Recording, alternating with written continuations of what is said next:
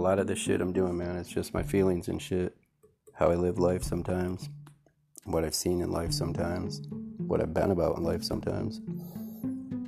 13 years old, I started smoking weed. By 15, I was fucking a beast. We'll keep it at that.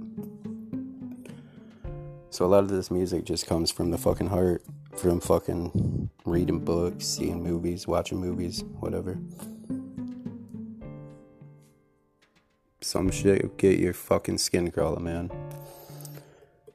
I've had a lot of weird shit happen in my life, and it's fucked up. But I'm also out there to say I'm not racist, dude. I'm not nothing like that, man. I might say the word. It's not about that.